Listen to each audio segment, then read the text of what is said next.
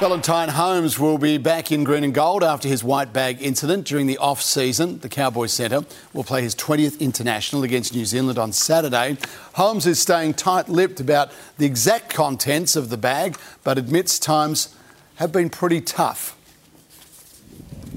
I'll just leave it, like I said, just with the statement I left with the NRL and the integrity unit. Obviously some tough talks with everyone, you know, my side of the family, my wife's side of the family, and you know, they all have my support. The club has my support, and yeah, it was obviously a tough couple of days. Cameron Munster wasn't at training due to illness, but is still expected to play. What a weekend we're heading into, eh? The Supercars on the Gold Coast, the Matildas are playing.